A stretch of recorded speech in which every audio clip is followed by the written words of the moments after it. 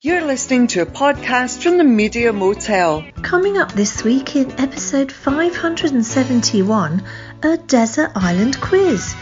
Is Lisa Kudrow the worst person ever? And the peculiar world of Nina Wadia. That's all coming up after Teardrop Explodes and 13 ans, c'est juste une histoire.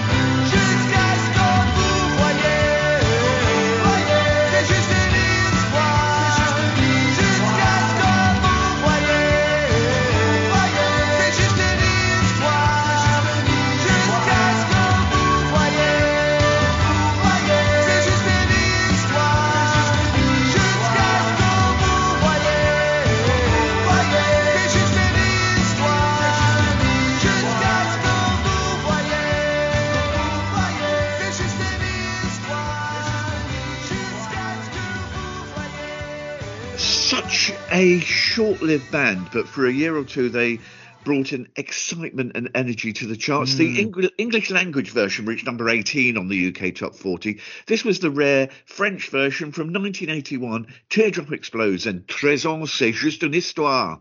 Very good. Très bien, très bien. Very much a fan of Teardrop Explodes. Although my friends did see Julian Cope in latter years. This would have been 2007, I think, at Latitude. And I'm not quite sure what was going on with Julian Cope that day, but it did end in him adopting a Christ-like pose in the middle of the crowd whilst people threw beer cans at him. So maybe this is a better way to remember the music of Julian Cope.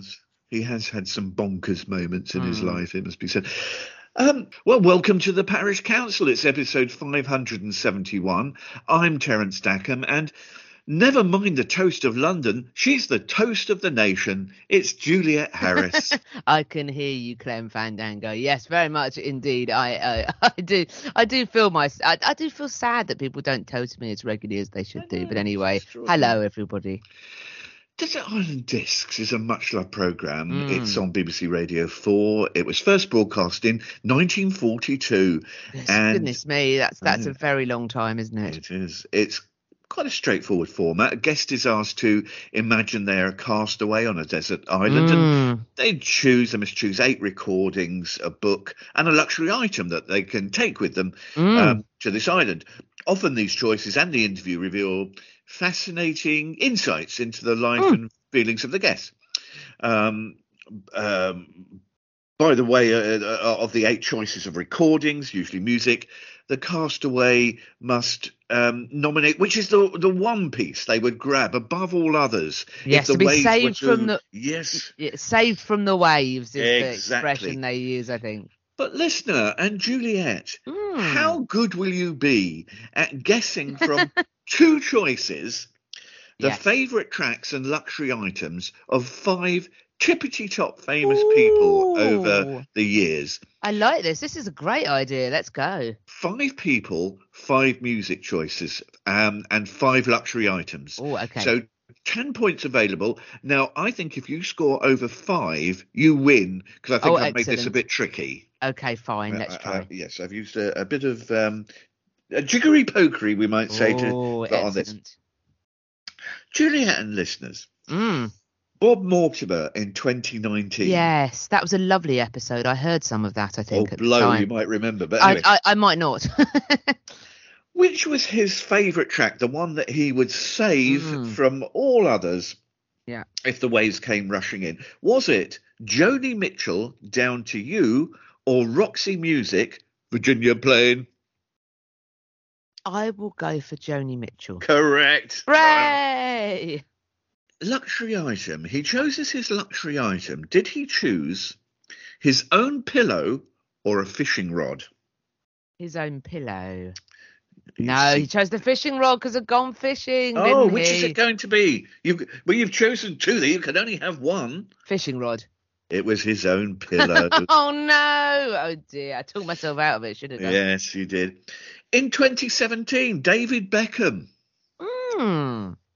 Did he choose as his favourite track the Spice Girls' To Become One, or Ella Fitzgerald, Every Time We Say Goodbye? Oh, this is interesting. Ella Fitzgerald. Oh, you're right. I tried to trick you there, but you got yes, past me. I thought that might have been the trick, possibly. Interestingly, he also chose "What a Fool Believes" by the Doobie Brothers. And every time I played this on the radio, particularly during the pandemic, my friend Ashley would always write in to say that she and David Beckham were extremely similar people because she also liked that song very much. So it would always remind me of David Beckham and my friend Ashley. David Beckham's luxury item. Would he take his England caps or a scented pillow from Victoria's range of fashion? England caps. Correct. Yeah. Oh, you're what a bad husband, though, but still. Yeah, I know. 1981. Her Royal Highness Princess Margaret. Oh, wow. I need to try and dig this out of the archive. This sounds like it could be great. Did she choose as her favourite track Tchaikovsky, Swan Lake, or the Beatles, I Want to Hold Your Hand?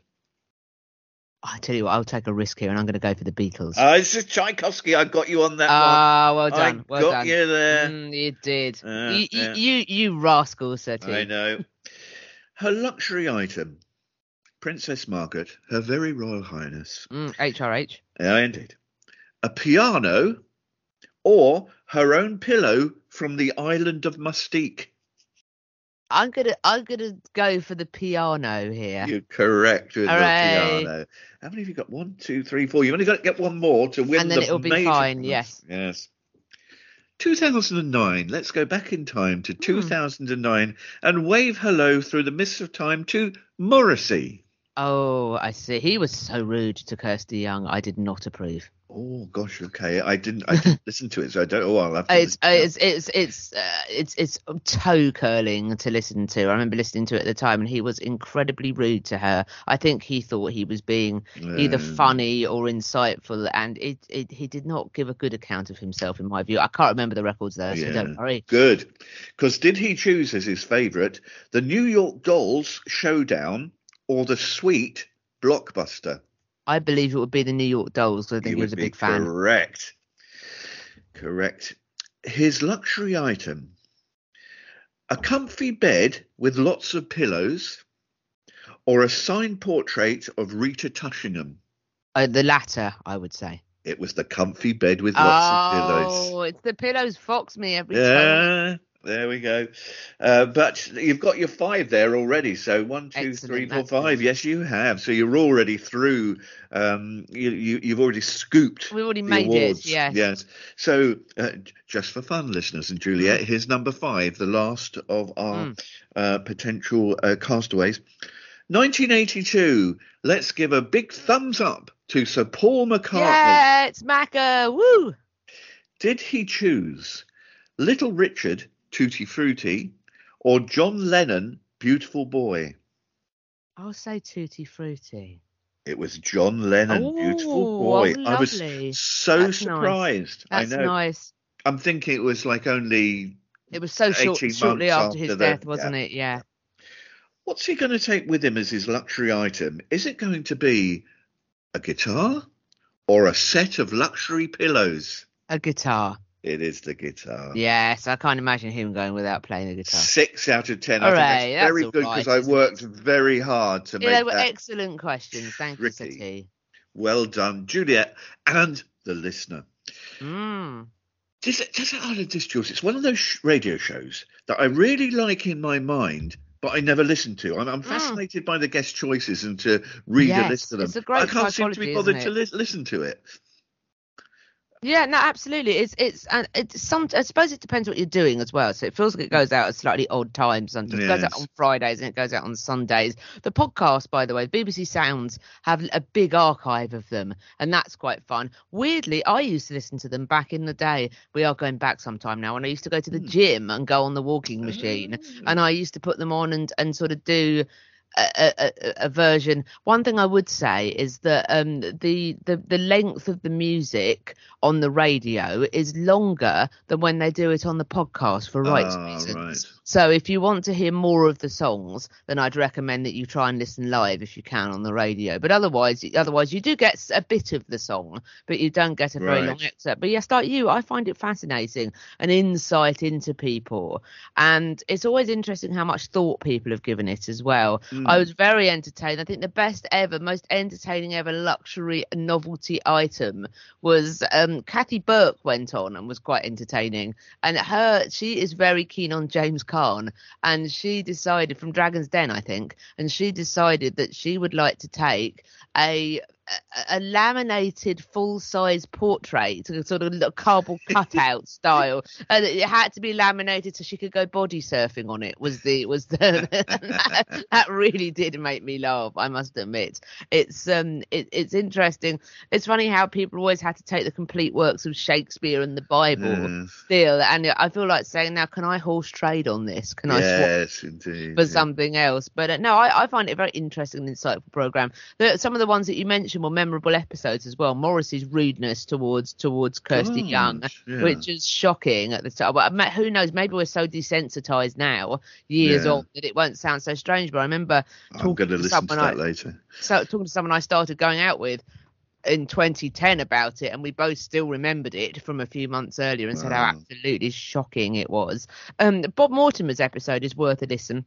He is very insightful about growing up, his childhood, the loss of his father, how he had to grow up very quickly. He came across very nicely, I thought. He is the world's nicest man, isn't he? He sounds it. It sounds absolutely lovely. So, no, it's a programme that I enjoy very much. Like you say, the insight of who picks what. I don't know if it's still up, but I think possibly for its, as you say, celebrating its 80th anniversary this year, possibly for its 70th anniversary, I think that would seem about right if we dial back. They had a thing where you could search on the website to see how many times a particular artist have been chosen, if artists have never been chosen. You could do a lot of number crunching for it, which is quite interesting. I think it's often the most interesting episodes are ones where you don't know the person. So as well as like the sort of headline celebs they'll have on, they usually get a big one to sort of relaunch the new series. They had Kate Moss, I think, fairly recently as a guest.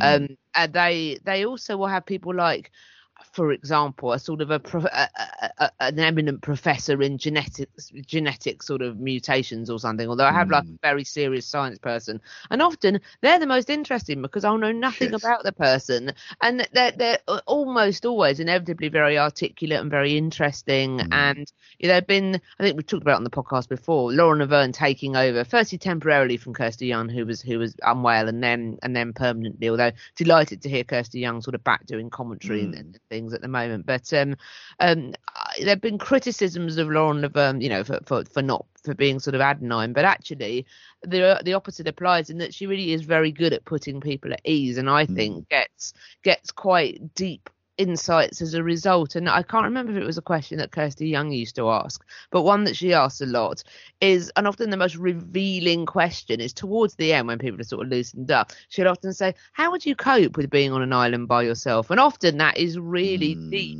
psychologically and says a lot about a person. So big fan of Desert Island Discs. I think it's a great program, and it's the sort of thing, Terence, that you can dip in and out of, because each episode is discrete, isn't it? So, and it's the sort of thing where I could easily binge 4 or 5 of these podcasts at once.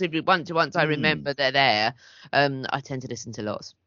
Well, you did very well getting around my wily ways. Yes, absolutely. I have to watch you at all times. I know this. Absolutely. Not to be trusted. Coming right up, is Lisa Kudrow a villain? And is Joe Lycett a hero? We sort that out. It's right after the Beatles. There are places I remember all my life, though some have changed, some forever, not for better.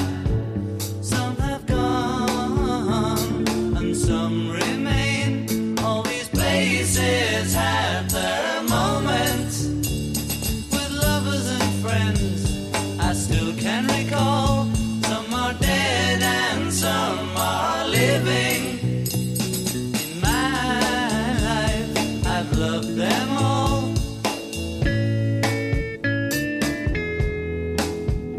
But of all these friends and lovers, there is no one compares with you.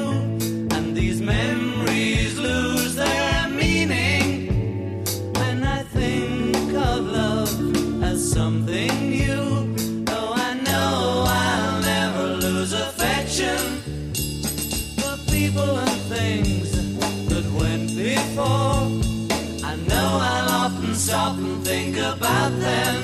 In my life, I love you more.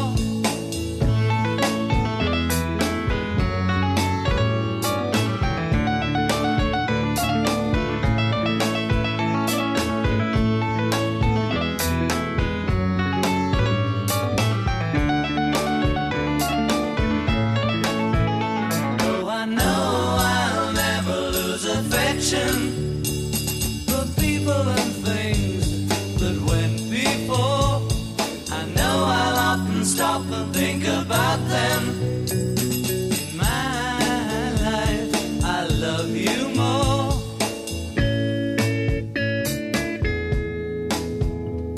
In my life, I love you more.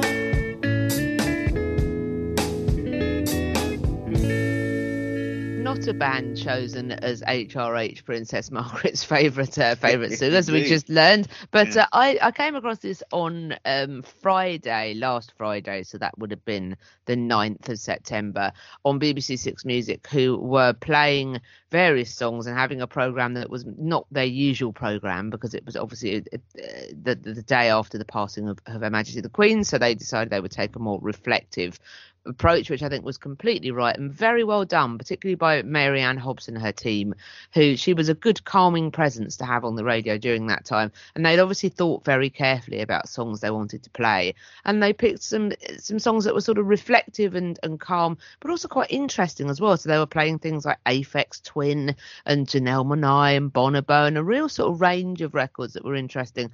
And this sort of floated across the air, and I thought it was such a brave and bold choice, because I could easily imagine some radio producer somewhere vetoing it straight away, saying you can't play that now. It literally talks about people having died. But actually, the fact that they kept it in, I think it's a really beautiful song, and it's very reflective and thinking about sort of situations in life that pass that stay with us. And I thought it was a wonderful record to play at that. And of course, we are long known for our commitment to this particular beat combo, so I thought, why not choose this week? That is the Beatles and In My Life.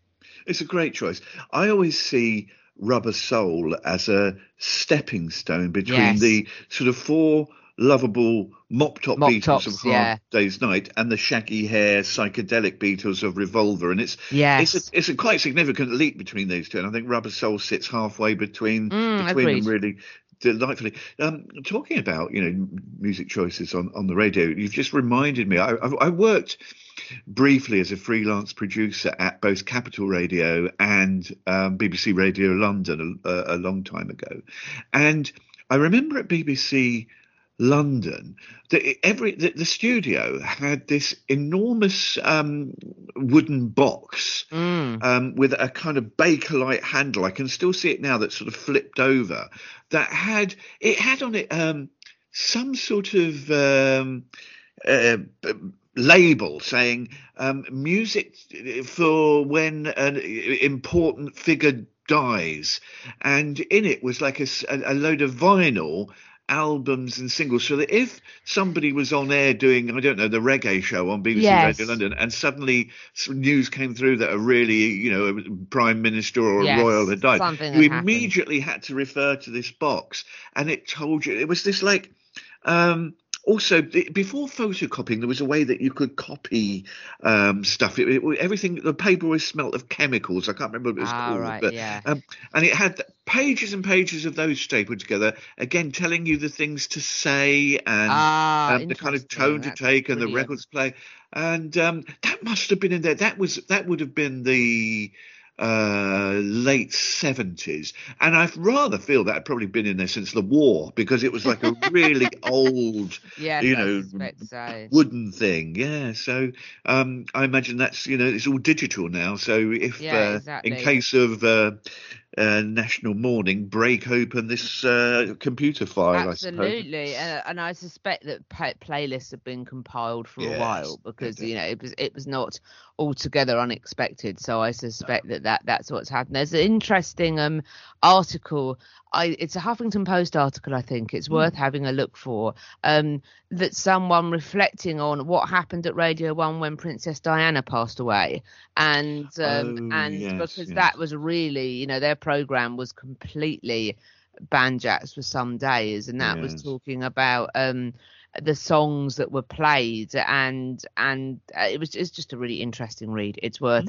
reading to see. Although I completely agree and understand with radio stations paying their respects during this time. I thought it was very well done, but there were some quite surreal happenings as a result. My friend reported that he was listening to Kerrang, which is the metal music magazine. Kerrang, heavy metal and rock, has a radio station attached to it as well, and he heard the Lark Ascending on Kerrang at one point, which he really did not expect to happen. So yes, I rather admire that. That rather sounds like it came out of a duplicate of the box I was referring to. Yes, I suspect. I mean, who knows, people are vast and contain multitudes. It might well be whoever was programming the music at Kerrang was a fan of the Lark Ascending. But yes, surreal times. Lisa Kudrow, who, by the way, turned 59 this goodness summer. Me, yes. Seems like a really nice person, especially when playing her role of Phoebe Buffet in Friends, and a sort of kind-hearted, whimsical, little bit light-headed, but with her heart in the right place. And equally in Mad About You, which, incidentally, is one of the great underrated situation comedies. Yes, very much agree. In that, Lisa Kudrow again plays a kindly but absent-minded character. And she's a patron of 11 charities and actively supports 22 other causes. So a thoroughly good person, we can assume. Yes. Or can we, Jules? Because Spencer Pratt from the reality show The Hills has created quite a different impression of Lisa Kudrow. Yeah, I mean, I feel that the starting point of this story has to be that I had no idea who Spencer Pratt was, and had to Google him and see who he was. I know what The Hills is. I had no idea who he was at all. At first, I thought he might be Spencer Matthews from Made in Chelsea, another reality or structured reality type program. But anyway, he's gone public to say that this was, as all major news stories are broken now, Terence, on TikTok, said that he was at a party in 2009. I'm not sure why this is news now, Sir T. I have a rather cynical view on this, which is that Spencer Pratt wants us to know who he is, so he's digging up an anecdote. His lovely from some wife, time. Heidi Montag. Have you not heard of her either? I had heard of Heidi Montag. Actually, I knew who she was. Did not know who Spencer Pratt was. They were talking about. I mean, you know, his name is Spencer Pratt. Sometimes they just write themselves that name. And he the thing that I love.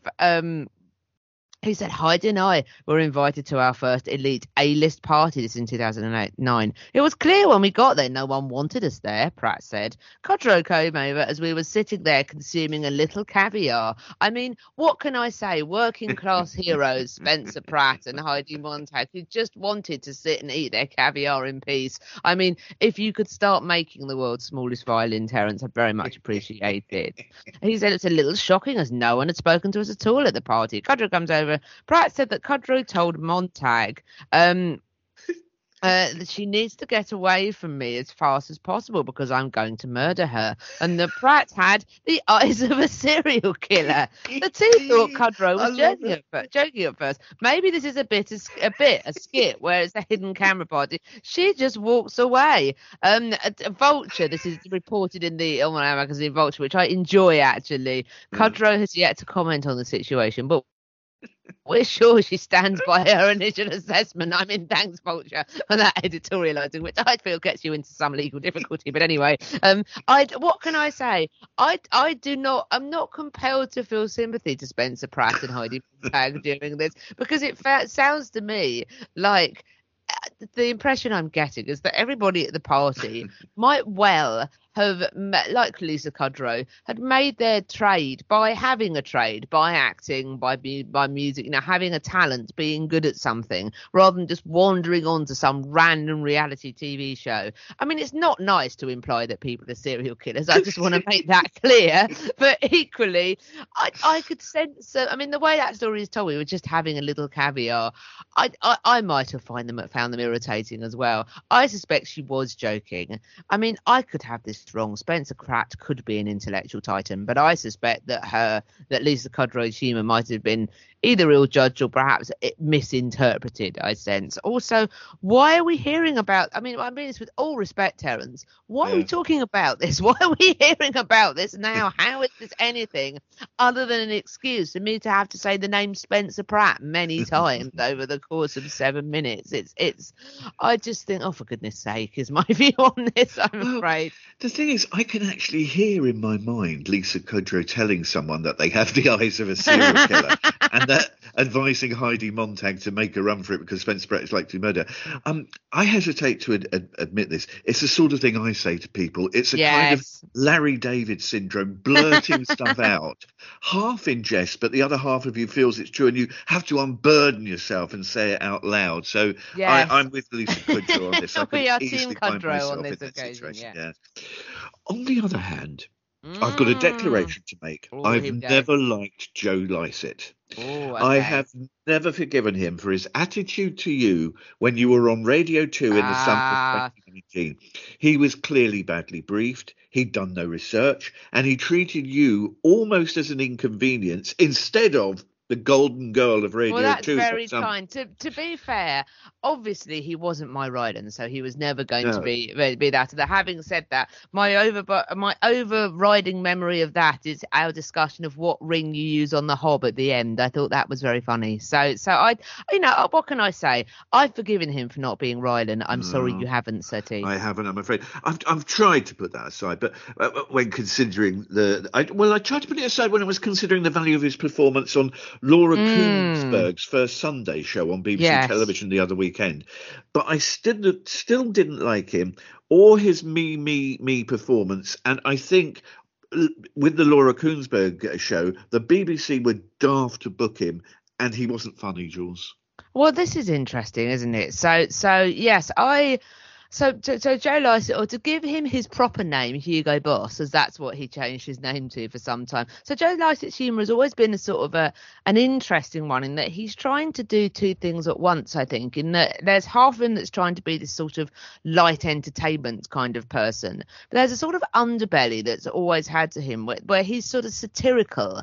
And the Hugo Boss stuff, he had I can't remember what it was called now, but he had a show on Channel 4, which was sort of a consumer consumer rights show where he Right. was kind of taking on corporations on behalf of the little guy, and I quite enjoyed that. That was quite good. Also, he has excellent titles to the stand-up shows playing on his name. That's the way I heard Joe Lycett was one tour, and also Very good. another tour was I'm About to Lose Control, and I think Joe Lycett, I think, as well. Very good as well. So I do sometimes find him funny. This was an odd thing.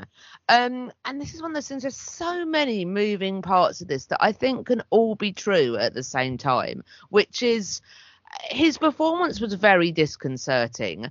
There is an argument that Laura Kuenssberg's first show, Laura Kuenssberg has attracted lots of opprobrium. How's it pronounced? Opprobrium? Lots of opposition. Oh, opprobrium. Yeah. That's it. Lots of, we'll stick with opposition. Lots of opposition over the years. A lot of which I think she has been related to her gender, and I think that she always gets a shoeing where I'm not entirely convinced it is justified. So that's so as a result of which I'm inclined to agree with it in that, you know, would he have done this if it wasn't Laura Kuenssberg? Who knows? By this, what we mean is that he appeared to go on. Liz Truss had been interviewed earlier on in the episode, and he was sort of asked about her. And Emily Thornberry was there in the background as well, who did seem to suddenly fall into what was happening. And basically, what Joe Lycett was trying to do was sort of satire with a completely straight bat. You know, claiming that he completely agreed with everything that Liz Truss said, you know, etc. And Laura Kuenssberg was clearly very thrown by it because I suspect she had been prepared that Joe Lycett is a rather alternative comedian and a rather alternative person in how they are. I quite admired this satirical element of it, the element of the unexpected, and also for all that I'm always happy to defend Laura Kuenssberg. I think it speaks to a wider problem in our media generally, which is I think there's been, and I am not a conspiracy theorist, I'm not a evil MSM type, but I do think that we are experiencing a lack of critical thinking amongst our newscasters generally across the board. I think that there is the golden days of huge interviews of Robin Day and David Frost and people going on, politicians going on news things and really being scrutinized, really being put under the microscope are gone. I don't know if they'll ever come back, but I don't feel that they're around at the moment. So in a way, I sort of admired somebody trying to take that on as an issue. However, it probably needed a defter comedian to do it justice. Yes. And I think there's always this the problem is that I agree with what Joe Lycett is trying to do most of the time, but it's a bit sledgehammer cracking a nut for me, I must admit. So I feel that I'm more willing to see the satirical element of it rather than just seeing it as rude. But I think that another defter comedian might have done that better. It seems to become an accepted aspect of weekend television, both in the UK and in the States, that Saturday mornings focus on children's shows and cooking, and Sunday mornings seems to have been the time for political analysis and interviews. And if you're going to have these serious debate and interview slots, I don't think it adds to the format to have a comedian to come along and burst the bubble. Few, as you say, few are able to perform or amuse ad hoc. Yes. And in my view, simply being sarcastic, as I think Lycett was, that isn't satire and it isn't funny. And I doubt whether we'll see similar bookings on the BBC Sunday morning show again. Yes, I suspect. I mean, the Andrew Marr show used to have musical performances on it sometimes, and that could often be quite interesting and quite enlightening. I would always stick in my mind in the run up to the 2010 general election on, they had PJ Harvey doing a very early version of Let England Shake, which at that point she was still playing the alto harp, but it still had a Four Lads sample in it. And I remember this lovely shot of zooming out to show Gordon Brown and David Cameron, the backs of their heads sat next to each other, watching it on a monitor, slightly slumped, as PJ Harvey sang that England's dancing days are done. And I remember thinking, God, that is actually managed to be accidentally quite insightful.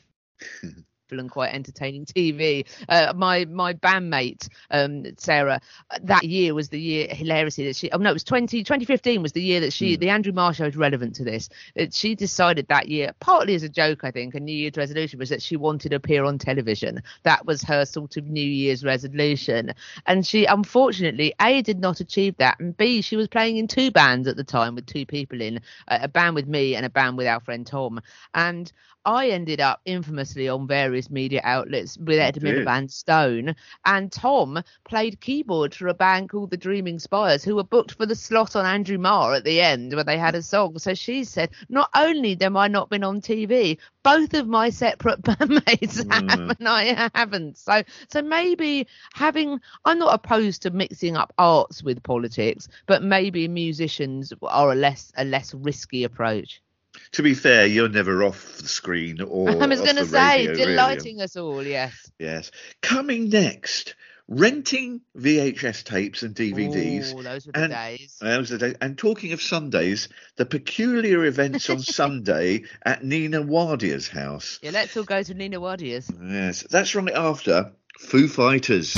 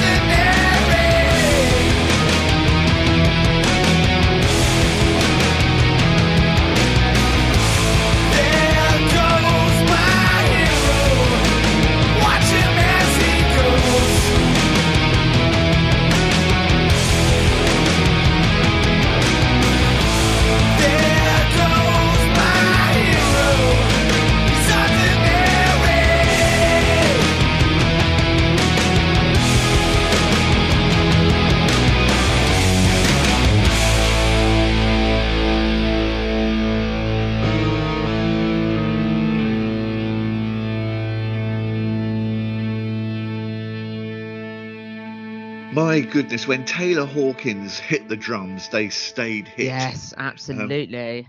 One of my favourite bands of the last 30 years. This is from 1998, reached number 21 in the UK singles chart. Foo Fighters and My Hero. I cannot believe how long they've been going for. I must admit, it just seemed very, it seemed like 1 minute he was in Nirvana, and it still feels like the Foo Fighters are like a sort of a new post-Nirvana band. Absolutely. When actually they've been going, as you say, they've been going on for years and years and years now, sort of 25 years or so, and much longer than Nirvana did. It's really strange. I suspect that we've talked previously about whether or not people are really as nice as they are. I suspect Dave Grohl is that nice. We've talked about him before, haven't we? I think he probably is genuinely the nicest man in rock. Yes, I'm sure that's right. He's the nicest man in rock, and Bob Mortimer's the nicest man in comedy, I suspect. I was intrigued by a story this week about how a DVD rental store in the south of England is closing down as it can't compete with online streaming of movies and TV shows. And I was intrigued, as I couldn't believe that these sort of stores still existed at all. But apparently there are 10 of them, 10 more of them in the UK. Yes. And in the States, there's still over 2,000 DVD rental stores. Unexpected, isn't it? Really because there was a sort of a couple of love film style enterprises. I think the bloke that run it tried to set up a Centuries party at some point. There's there were sort of DVD via mail services that were quite popular in the 2000s and the early 2010s. Well, that's how Netflix started, wasn't it? I think. Exactly. Yeah. So that used to be a thing, didn't it? But yes, like you say. No idea who still goes to these places, but it's 15 years since Netflix started the transition from DVD rental to streaming.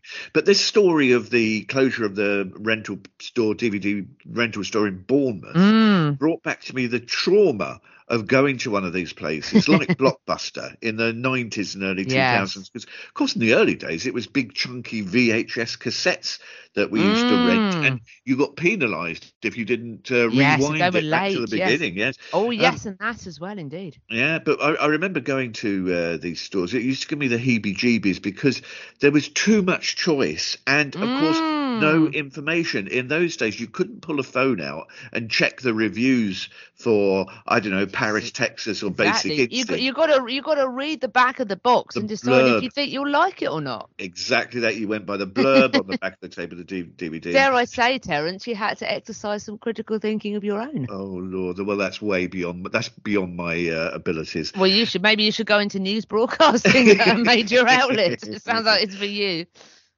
I made so many poor choices by that, just reading the blurb. I feel sorry for the store owner in Bournemouth, Jules, but I'm amazed that he's clung on this far.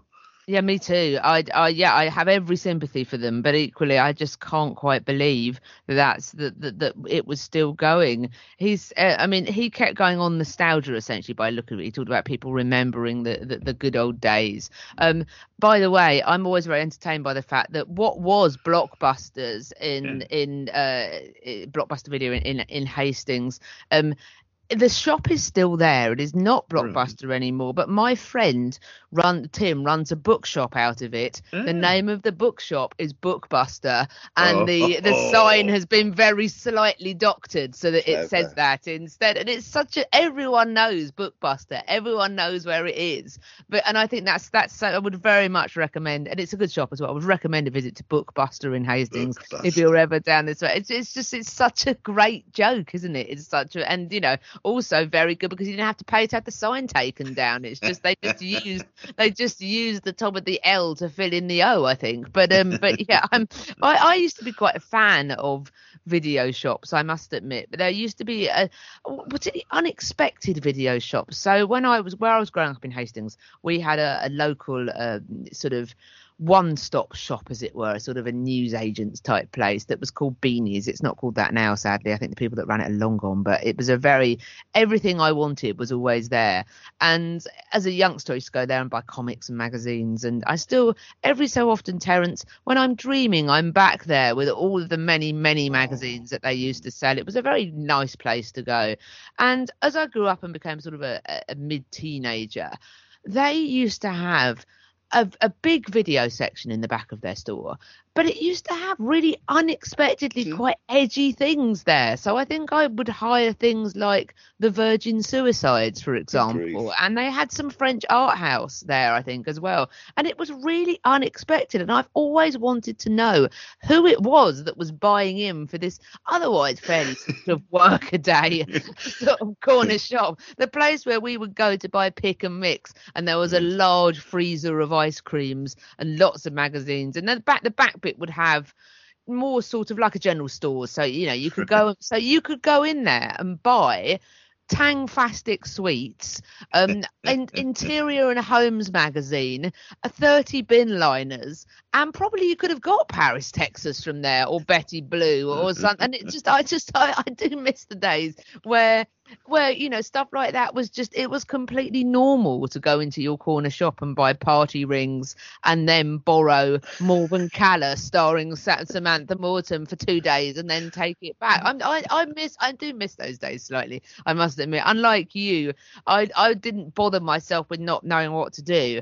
I was interested because for me, and bear in mind, it's the nascent days of the internet, I think, sort of 95 to 98. So I would have vaguely heard of things that I might have read in music magazines, for example, so like Paris, Texas, or Buena Vista Club stuff. But it wasn't like it is now, where there were limited TV channels even then. We didn't have Sky, so we were limited as to what films were shown on terrestrial TV. There was no, I'll download this on the internet. When you think now how easy it is to access everything, I could walk next door after this, go on Amazon Prime and shout, "Hey Alexa, find me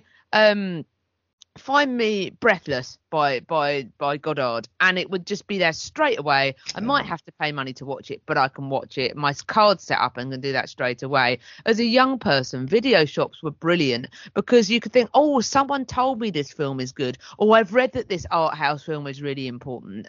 And it was a way that you could access stuff like that really easily when you otherwise couldn't. So God bless my local shop, Beanies, for allowing me to watch these slightly strange films. Whilst the American Beauty, I think we hired from there to do that rather than not. Also, one of my favourites. So at my university flatmates used to buy Heat and the magazine, and I used to judge it and then read it secretly. And there was always this famous people spotted in places. Section. That's right, yes. And my favourite ever entry from it was someone who had gone into a video rental shop in Brighton and Hove and had queued behind Nick Cave, who had been told that he wasn't able to rent Red Dragon because Make Way for Noddy was overdue and needed to be returned. Presumably one of his children had been watching it. So yes, and I love the idea of the Prince of Darkness, or whatever he is, not being able to rent Red Dragon, which is very on brand for Nick Cave, I think, because one of his children had Noddy out overdue. So I'm slightly nostalgic for these days, Terence, or rather for a time where that was the main information point. That was where, and I think a lot of people, I was talking to a friend of mine about this, and a lot of people who grew up near me, and she was like, yeah, I had exactly the same experience. I used to go to Beanies all the time. And she said that she rented My Own Private Idaho from the corner shop when she went in, I suspect probably to buy them. I think she went in to buy Vogue and rented that at the same time. I miss those days. We'll never see them back again. I suspect not, sadly. Each week, the British newspaper, The Observer, prints a feature Sunday with, in which a famous person gives an insight into how they spend their Sundays. And usually, I have to say, it's a little bit bland and more often than not displays the sort of enviable lifestyles of well-off comedians and actors in London. Last week, though, I was mesmerised by the interview given for this feature by, I have to say, the previously unknown to me actress Nina Wadia. Well, she would be best known for. I'm happy to step in here and to assist our listeners. She'd be best known for being part of the quartet that were in Goodness Gracious Me, the Asian comedy, and she went on to be in EastEnders, I think, as well. Again, never seen it, so there we are. But there's so much to pick from this, Jules. That it had my head spinning. First of all, her family, including teenagers, all get up and go for a long walk at 7:30 in the morning, and I quote, within minutes, we're all laughing, she says, Jules. I mean, this is Basil the cockapoo that they take out. I mean, Basil's a good name for a dog. I've got a friend that's got a Dachshund called Basil, and yeah, I'm a big fan of Basil. I had to be honest, even as a teenager, if you told me I got to spend time with a dog called Basil, I'd probably be into it. Well, maybe so. Maybe that is the cornerstone of this, Yeah. because otherwise I can't imagine getting teenagers up at 7:30 in the morning for a long walk. But it gets worse because they come home, then they have pancakes with maple syrup. How is then that they bad? How is this bad, Terence? Oh no, it's not What's make the problem with maple pancakes? syrup. No, I'm happy with that. But then they have Sunday lunch just after that. But wait for Right. this. They have a rule where everyone's phone must be turned off all day, and they have teenagers, as we said. Yeah. What's the matter with these young people? Why aren't they rebelling? I don't know a young person, even under 30, who would agree to turning off their phone for a full 24 hours. Are they some sort of saints? I mean, this is it, really. I mean, I have friends that we have sort of Jewish people have the Sabbath on Fridays, for example, the Shabbat. My friends exercise what they call techno Shabbat, where they turn off, and this has been written about in the press, where they turn off all devices for sort of 24 hours or so. I think it sounds like bliss, Terence. I'm beginning to wonder if I might adopt this. I have a landline. This is my view is, if something is on fire or somebody is significantly unwell, the people whose calls I would very happily take when I was otherwise not wanting to take calls have my landline number, so they can always telephone me if disaster has befallen the House of Harris or whatever has happened. I think I agree with you in that as an adult, I think this sounds like bliss. I think this sounds like a great idea. She talks about, and I think this is quite a telling little sentence, to concentrate on being happy. And I think that's quite a telling little sentence, and in lots of ways. Firstly, because I think it's quite wise, and I think it speaks to the misery that constantly being connected can cause us. I think that constantly being available can cause us. Having said that, the impression that your point about the teenagers not rebelling is a good one, I think, because I do worry a little bit. Is this someone trying to create an idealized version of family happiness? Is that actually happening in reality? What's going on under the surface here? I think it's fascinating and a great idea, but really, like you say, the fascination comes from what's really happening. What's the real story here? Yeah, or finally, looking back to the Seinfeld show, Festivus was a secular holiday that was on the Seinfeld show. George Costanza's father, Frank, would lead on this. And at the centre of the activities, the airing of grievances, which generally led to Frank Costanza yelling at people as the Festivus dinner spiralled out of control.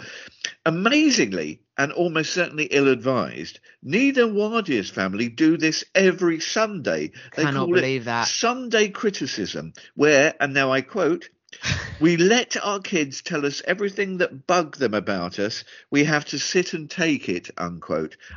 These people are mad, Jules. It's a Sunday from hell. Yeah, I mean, that you lost me at this bit, I must admit. Although it might well be that the grievances are mostly, why won't you let me turn my phone on a Sunday? I mean, that's quite a large grievance, isn't it? I would probably be moaning about that if I was a teenager. There are fascinating family dynamics going on underneath this that we don't know anything about, I sense. What's so interesting about this is that I feel like I'm being told about 10% of this story, and I'm very much here for it. I think it's great. It's one of those. It's one of those. It's almost sort of Pinterest that the silences tell you more than anything else that is actually happening. What is going on underneath? What terrible things are going to happen in the future as a result of this Sunday? I don't know, but it does very much feel like the first act of a play that's yet to unfold. Thank you very much for joining us this week. Lovely to have you along. I always echo Terence sentiments at all times, and this is no exception. I would advise Nina Wadia to escape from her nightmare family this Sunday by listening in to Juliet on the radio. Oh, well, that's very kind of you. Thank you. Well, I do like to bring the relaxing vibes for a Sunday evening on Noisebox Radio, smooth sailing from 7 to 9 p.m. MOR, AOR, yacht rock, classic pop, easy listening, lovely tunes for 2 hours, and me trying to be as calming as possible in between. I would prefer it if you didn't write in with criticisms. I think it would be nice. It would be nice if you could just feature. Exactly. Yes. What? I hate that record. I hate the way you pronounce band names wrong. I hate you, Juliet. Yeah. If you could not do that, that would be great. But no, very much welcoming people along. To play us out, an artist new to me until Juliet chose this track, but I've enjoyed exploring more of his music this week, Jules, since finding out about him. Well, I'm delighted that I always like it when you like the things that I introduce you to. Yeah, because I know that we diverge on things, and this was particularly risky as it was an instrumental, and I know you're not so keen. But there's a lot going on in this, exactly. And it's I do like a bit of modern jazz. I came across this at a roughly similar time to In My Life, in that we were that's played on Six Music by Mary Ann Hobbs's people, and I just really loved this. I loved the vibe of it. I thought it was really great. It very much fitted the time. It was lovely to hear it, and I wanted to share it with you, Sir Terence and the gang here. So I thought, why not? Let me play this for you. This is a tune. I think this is essentially a one-man band, like you say. This is Alpha Mist, and from the album Bringbacks, this is called Run Out.